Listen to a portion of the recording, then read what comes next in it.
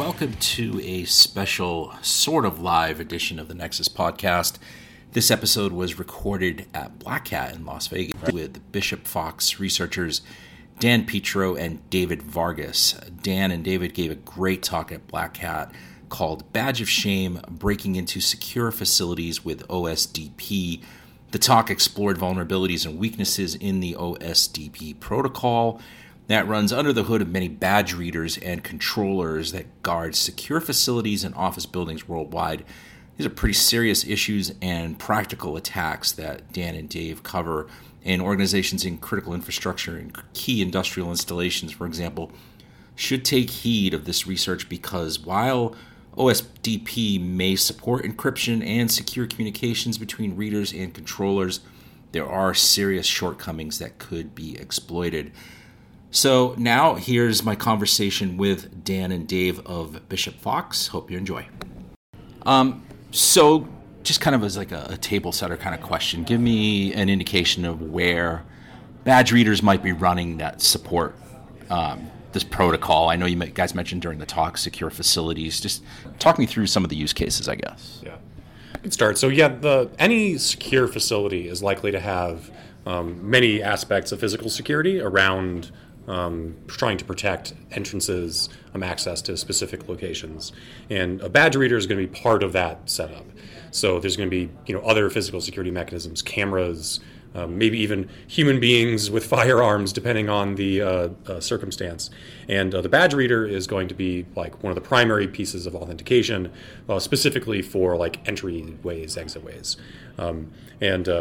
These have become ubiquitous around not just high secure facilities like the sort of place you'd find in like a military installation or a data center or whatever, but even just ordinary like access to a like an office building. Sometimes even within specific entryways within an office building. And so the badge reader is there to like relay the badge number, the thing that is on the physical badge itself that the employee or individual holds on their person, out to a back-end controller. And that's kind of where our research picks up. Mm-hmm. And so is this protocol kind of like the de facto protocol in terms of security and encryption? Yeah, so the de facto protocol right now is something called Weekend. And now that Weekend doesn't actually have any sort of security. So Weekend is all unencrypted, and that's what's mostly deployed. OSDP was meant to be the solution to that. So OSDP, yes, it is meant to be the replacement and offer an encrypted alternative to that. But, as we found out, that wasn't exactly the case. Right. So maybe it'll help the listener to kind of, if you could explain what happens when somebody taps their badge on a reader, because I think everybody's kind of familiar with that experience. Yeah, so one of the critical pieces here to understand how badge reader systems work is that the reader, the thing that's in front of you, the thing you tap your badge to, isn't the thing that lets you into the door. It doesn't do any of the authentication or authorization behind the system. All that occurs on a back-end system that's somewhere inside the building. That is the controller. So the reader is really just kind of relaying this badge number that you present to it out to this back-end controller. And it's that connection that has historically been the source of some problems. So lots of red teaming engagements, the sort of thing that we do at Bishop Fox where we try to break into a secure facility, will involve exactly that attack. So you walk up to a reader, you kind of get a regular Phillips head screwdriver, you unscrew the reader from the wall, insert a listening device to the wires behind the reader, and then put the reader back onto the wall. And then you can intercept all the badge numbers as they go across that bus. And given that the whole point of the door is the door in the badge reader sort of circumstances that that area is untrusted, means that an attacker can get access to that sort of thing. So physically protecting that door isn't always an option. We have to use these sorts of badge reader systems. So Dave, you mentioned the Weekend protocol, and obviously OSDP was kind of developed as the secure alternative for that. Maybe take me through that and just how this all fits into the motivation for your research. I know it was part of a pen test that you kind of walked into this, right? Sure, yeah. So the idea was actually was interesting. So the red team showed up at a secure facility we needed to go in, and we tried the attack with the typical existing tools called an ESP key in this case. Inserted it behind the wires, it didn't work. looked into more, and we're like, oh, this facility is running OSDP. And so that's kind of what triggered it. Basically the red team talked to Dan. We're like, nobody's ever looked at this. Maybe it's something we should be looking at. And so, that's when it kicked off the whole thing. And so, along with the research on all the vulnerabilities that were found, we also needed a way to make it practical and a way to actually use it, right? So to take it from a theoretical point to an actual real vector that we could use. And so that's where the tool development came into place to develop that tool. So now basically there's ways to attack both Weekend and OSDP to some degree. It's great. So and what you discovered was basically plain text data over the wire using your listening device, correct? In some cases, yes. So that is one of the issues of OSDP. So OSDP doesn't actually require encryption. Encryption was added on as a security extension to it. So the actual protocol, it's unencrypted. There is a difference in how the signals go over the wire, which is why you can't just use an ESP key, because basically it uses an underlying layer called RS485, which also supports multiple buses and multiple readers on the same bus. And so the hardware on that ESP key that was existing wasn't enough to intercept this, even though the data is unencrypted in both cases. It's just we needed a way to read differential signals for the OSDP attack. So I would say add to that. Weekend is like an analog protocol too. Okay. So it just sends like the raw bits in an analog form that like the badge number is. So a lot of the reason that OSDP was created was actually not like security per se. It wasn't necessarily that they wanted to start from the ground up and revamp the security, but just a bunch of functional additions. Mm-hmm. You can get better range with RS485. The multi-drop architecture really helps out. A whole bunch of having a digital protocol rather than an old analog one just has a bunch of usability things. You can get better throughput, especially if you're trying to do biometrics and keypad data and lots of other arbitrary data payloads you want to put on that bus. Then having a digital protocol is really useful there. So it sort of gives you an idea how this whole thing got started, and kind of only realized that security was relevant until well after it had been in development. So that's obviously one of the stunning parts of the attack of your talk, I should say, that it's encryption is not required. I mean, did you guys go into this knowing that, or was this what's going on? No, that was a surprise to us too. So I have a background in cryptographic protocols. It was a fun hobby of mine almost, and so we wanted to get our hands on one of these OSDP controllers, and so just bought one online off of eBay for $300, and that was the cheapest one. Says it supports OSDP, good to go. Get a reader, hook it all up, plug it in, and then lo and behold, there's the data, just unencrypted. Like what? That was not what I was thinking was going to happen. It's just not encrypted. And then so I, looking through the control panel of the of that particular controller, the Axis A1001, it quickly became clear that it doesn't even have an option to turn on the encryption. That was stunning too. What do you mean you can't even turn it on? It's not an option. How weird is that? And that sort of really led us down the rabbit hole of all right, what else is there on this? Maybe we can get into it as we go along, but are these configuration issues, implementation issues, or is it the protocol itself that's kind of So lacking? It's a bit of everything. In a lot of cases, an argument can be made that there are configuration issues and implementation issues. There is the fundamental flaw with... So there's a number of flaws, right? There's things that we call WTFs, which are just not necessarily vulnerabilities or maybe low-level vulnerabilities, but they're just surprising to see in a protocol. Things like in a fully secure connection, there's packets that aren't encrypted at all. Why? What's the point of that? And so... So there's those two. Now, a fundamental part in actually OSDP is what we call attack number 5. Basically, it works by intercepting a default key or taking advantage of how the protocol works. So in order to deliver a base key to the reader from the controller, it must do so via, it's got to deliver the key encrypted, and how the protocol does that is it encrypts it using a default key. It's symmetric encryption, right? The same keys used for encryption and decryption. Now, this default key is known to everybody, so it might as well not be encrypted with this key. It's like plain text, right? You can't have encryption with a publicly known key.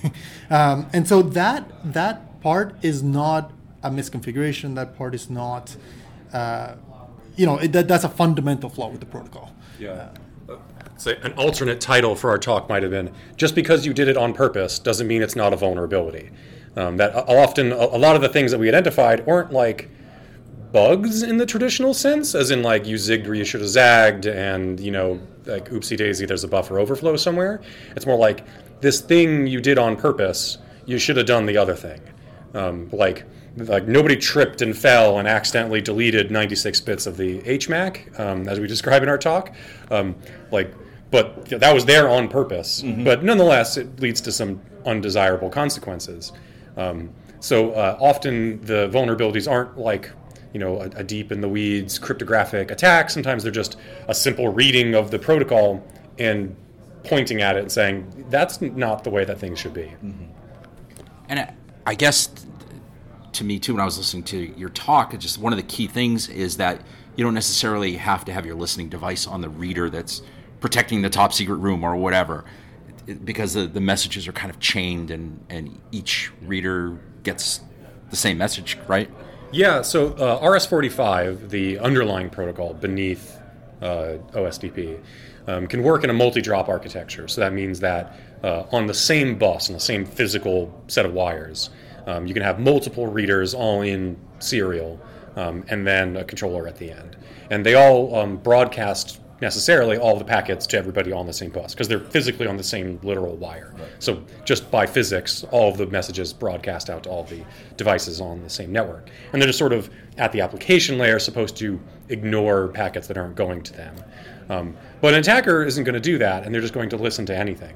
So what that means is that if you wanted to get into some door that you really cared about that leads to some top secret location, you don't necessarily have to attack that door. You can go to some side door, something that's less interesting, less physically secure, and then insert a listening device there, and it might just be listening for badge numbers throughout the building.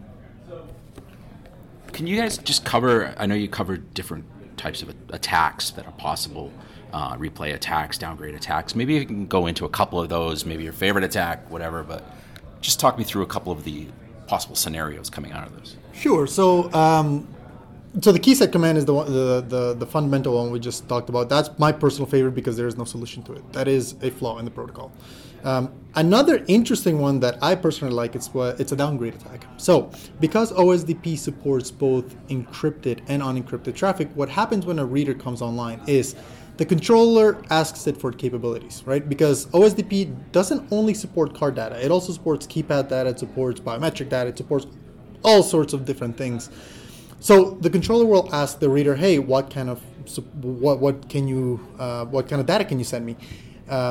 And amongst the options that the reader replies with, it's a communication security. It tells the controller whether or not it supports encryption.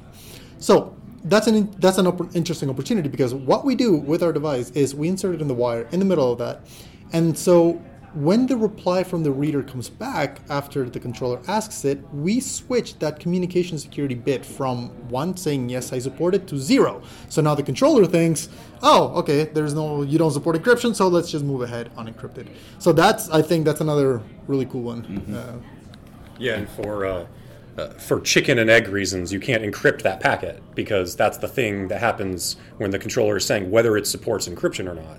So you obviously can't encrypt that packet. So It's one of those things that happens early on in the communication stream, mm-hmm. Before anything else really gets set up.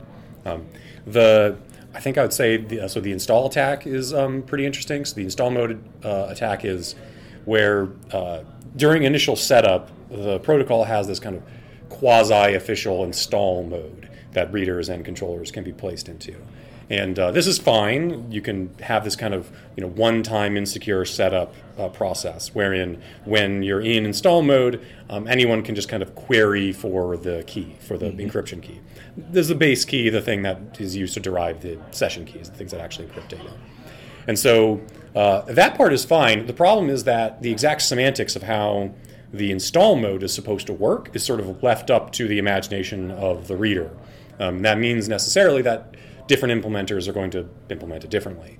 And some controllers will just remain persistently in install mode until the admin manually unchecks the little checkbox in their interface to take it out of install mode. And if you fail to do that, then it undermines the security of everything, because an attacker could just show up on the bus, query for the encryption key, and the controller will just send it to them, kind of undermining everything. Right. Also, I think it was during the replay attack description you were talking about the data and then the sequence data and then the number of bits and why are we saving bits. Take me through that. Yeah. I can't do it justice. Yeah. So there's a number of instances in the protocol where to my best imagining, the reason was that the developers were trying to support low-power devices, things that don't have a lot of horsepower computationally to support heavy-duty computation. But anyway, it winds up resulting in just bits being chopped off of rather important fields, the most important which is the HMAC. This is the little piece of data at the end of the packet that prevents an attacker from modifying the bits that are on the packet itself. It's a keyed hash. Normally this is 128 bits, it uses some AES, but for reasons unknown, 96 of those bits are just thrown away. We just put them in the trash after the computation. Only 32 bits are actually transmitted and checked on the other end. And that's just not enough bits to do the things that you really need it to do. It starts to really come up to the point of practicality, too, in terms of attack scenarios. If you just do some back-of-the-envelope math of, how many requests do I need to make, and how often am I able to make those attacks. So, according to our very rough back-of-the-envelope math, at a reasonably high baud, at 115, 200 baud, it would take something along the order of a month, one solid month of continuous attacking at a door, attempting to brute force this HMAC online, as it were, to reproduce a badge-in request that would succeed to the controller.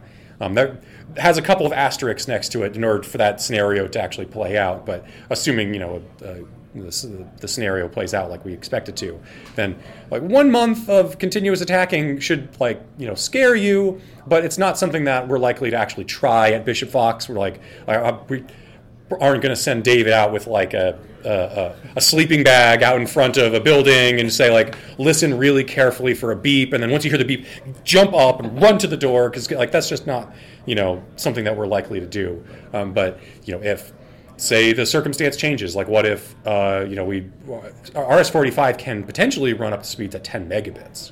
Now we're talking. Now suddenly this is a scary attack. And one could fix this problem pretty easily just by not throwing away 96 bits of the HMAC. But that would require a breaking change to the protocol that is unlikely to happen soon anyway, but hopefully will eventually. Right.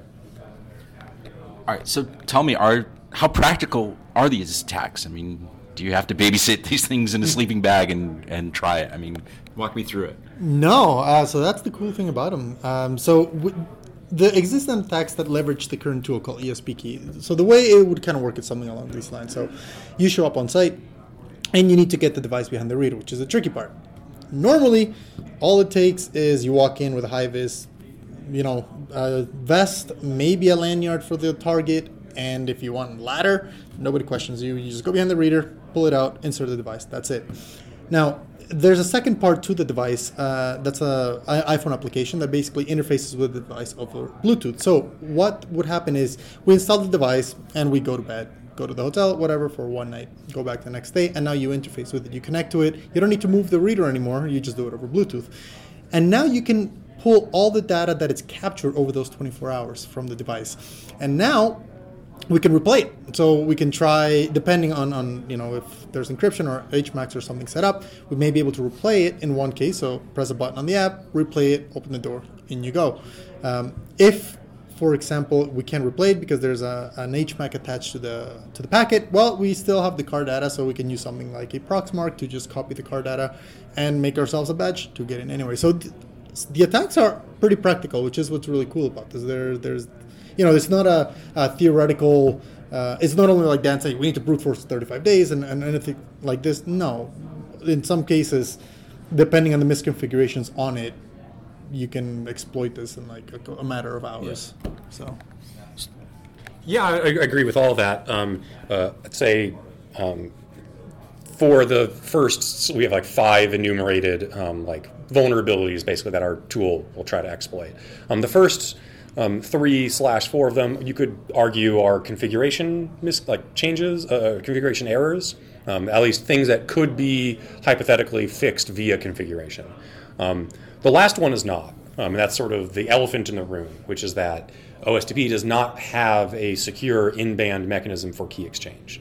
We just sort of punted on that problem entirely and just sort of YOLO send the key over to the other end, and don't even try to do that in any reasonably secure mechanism.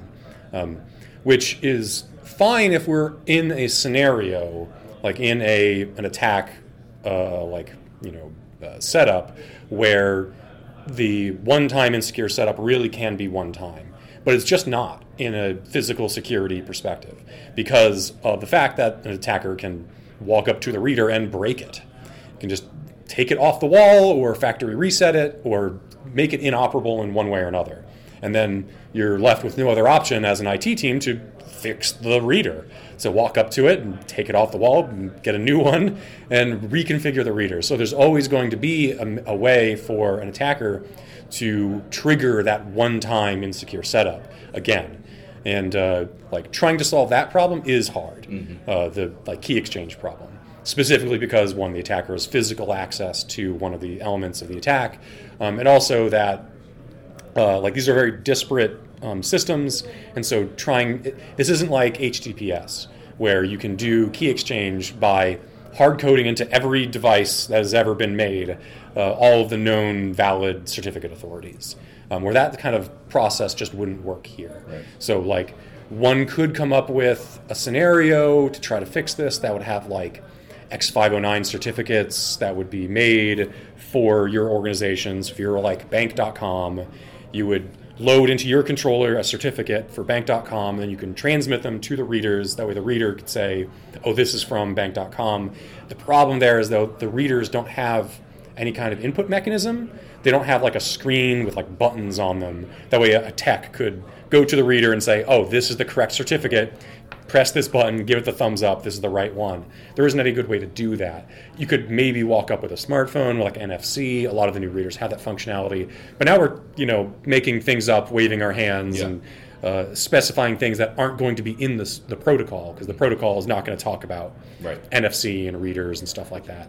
So purely within the protocol as we know it, that's a really hard problem to solve, the key exchange problem. So is the fix on the affected vendors of the different readers, or do you have to wait till the protocol gets kind of revamped? Tricky question. So there are things that manufacturers can do to coerce people into using secure setups. So things like not supporting unencrypted traffic would be one of them. Things like disabling the install mode, which is one of the settings. Obviously, if we break the reader, they're forced into that, but there is a way to kind of disable it. So there are some things that manufacturers can do to coerce the people to stop the attack. But a lot of the problems are with the protocol themselves, like the key exchange that we keep going back to. There's short of writing your own kind of key exchange and using NFC or out of band or something along those lines, there is nothing that, that's a protocol-specific problem. Okay, so last question. What's the potential victim supposed to do? What are some mitigations, any recommendations from your end? Yeah, so if you are, listening to this and wondering, what on earth can I do about this at, my facility, right? So certainly there's a few things that are within the purview of configuration. So check the configuration on your end. Unfortunately, there's not a common nomenclature for some of these. I can't say go to this exact page and make sure there's this setting named, right? But basically making sure that your controller that you purchased supports encryption. It might not. I purchased the controller on eBay thinking that it would support encryption, and it does not. So I would not fault you if you did the same thing. So one, making sure that your controller does encryption at all. Making sure that it is requiring encryption, that it's like enforcing the use of it. Just because it supports encryption doesn't mean you're actually even using it in practice, or an attacker can't downgrade that, right? And also that the install mode is disabled on systems that are in production that aren't actively being like in the process of installation, are things that like you as a defender could like reasonably do right now. Mm-hmm. Did you want to add? No, I think Dan covered all of them. So there is a certification, I guess. So OSDP does have OSDP verified devices, I believe it is, which are devices that conform to, that at least support encryption and conform to the best practices, I guess. In our case, when we got the Xs 8001, I don't believe it's part of that. So yeah, that's one good way to know that at least the reader supports the defense features that we're talking about. Great. All right, guys. Congratulations on the work. Excellent job, and thanks for coming on the podcast. Thanks a lot. Thank you.